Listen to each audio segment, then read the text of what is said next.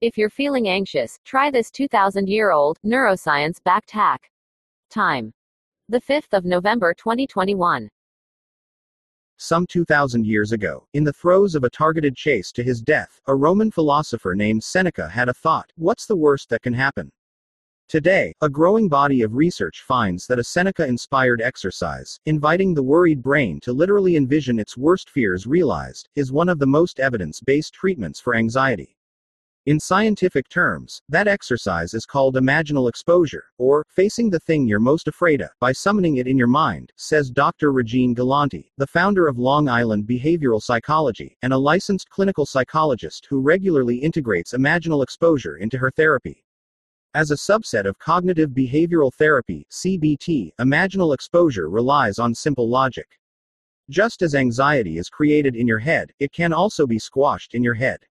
And even though the most effective anxiety treatment is administered by a mental health professional over a long period of time, a growing brigade of psychologists are finding ways to help people do imaginal exposure in their own homes, on their own terms.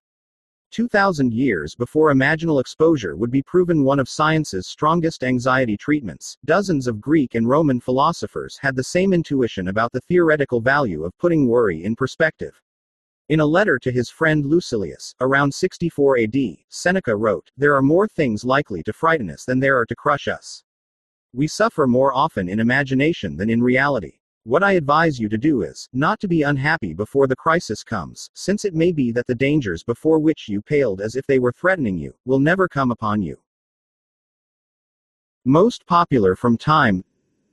Dr. Marc-Antoine Croc, a psychiatrist at Centre Hospitalier Universitaire in eastern France, says that worldview had to do with their religious beliefs.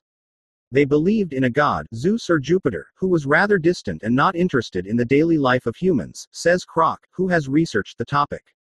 So they tried to understand the world and human functioning with a more materialist scientific approach.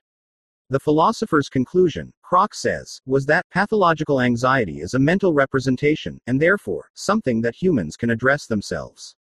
Dr. Stefan Hoffman, a professor of psychology and director of the Psychotherapy and Emotion Research Laboratory at Boston University, has proven this empirically and, like Croc, has studied the theory's deep historical roots.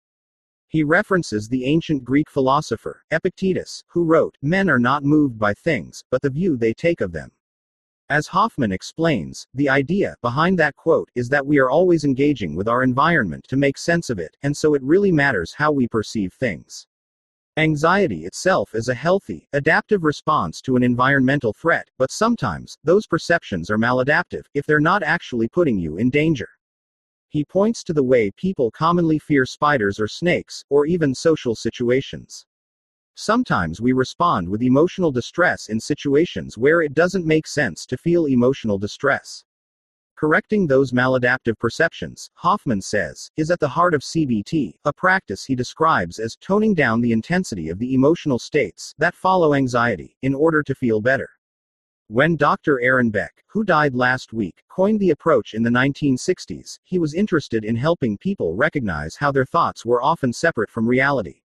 And though each therapist may differ in precisely how they administer CBT, the elements of imaginal exposure, confronting the source of anxiety-provoking thoughts, and developing healthier thought patterns around them, is a common entry point. In the decades since, CBT has consistently been considered one of the most effective practices to manage anxiety in the long term. Hoffman conducted one of the most widely cited literature reviews on its efficacy.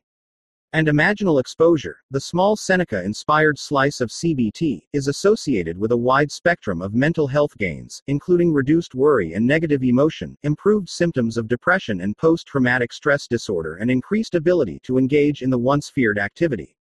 Still, not all people have access to professionally administered cognitive therapy.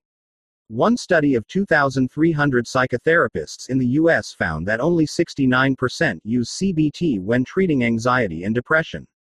And then there's the problem of access. One Census Bureau survey indicates that more than one-third of Americans live in areas lacking mental health professionals. The problem has worsened over the past year. Just as the pandemic triggered unprecedented rates of anxiety, it also led to a shortage of therapists available to treat it.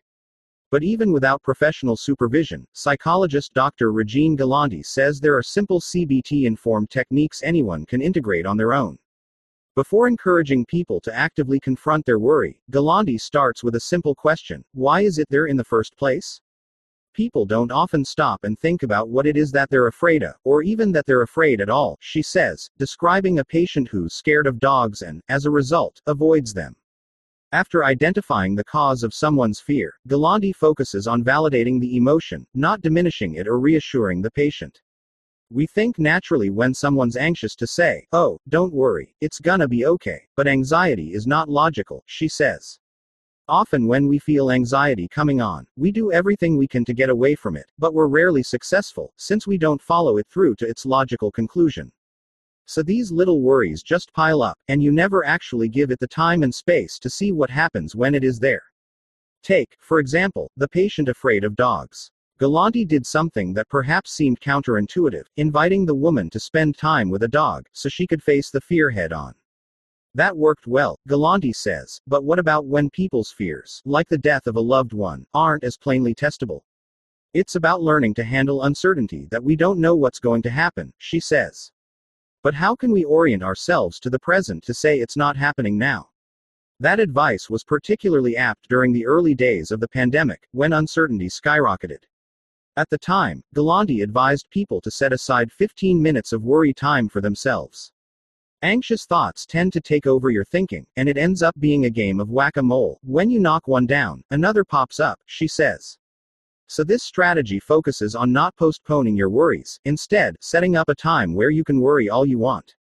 Through this strategy, Galanti encourages people to jot down whatever is causing them anxiety, and then to pick a dedicated time, ideally not before bed, to revisit those concerns. The reason why this works is that it sets boundaries, so when a worry comes up at 9 a.m., you can say, "Hey, not now, your time is coming." She says people rarely use the full 15 minutes of allotted worry time, but it helps put anxiety into perspective. Sometimes when you hit your worry list, you might find that the thing that bugged you at 9 a.m. that you thought would be the end of the world is actually not bugging you anymore at all. Contact us at letters@time.com.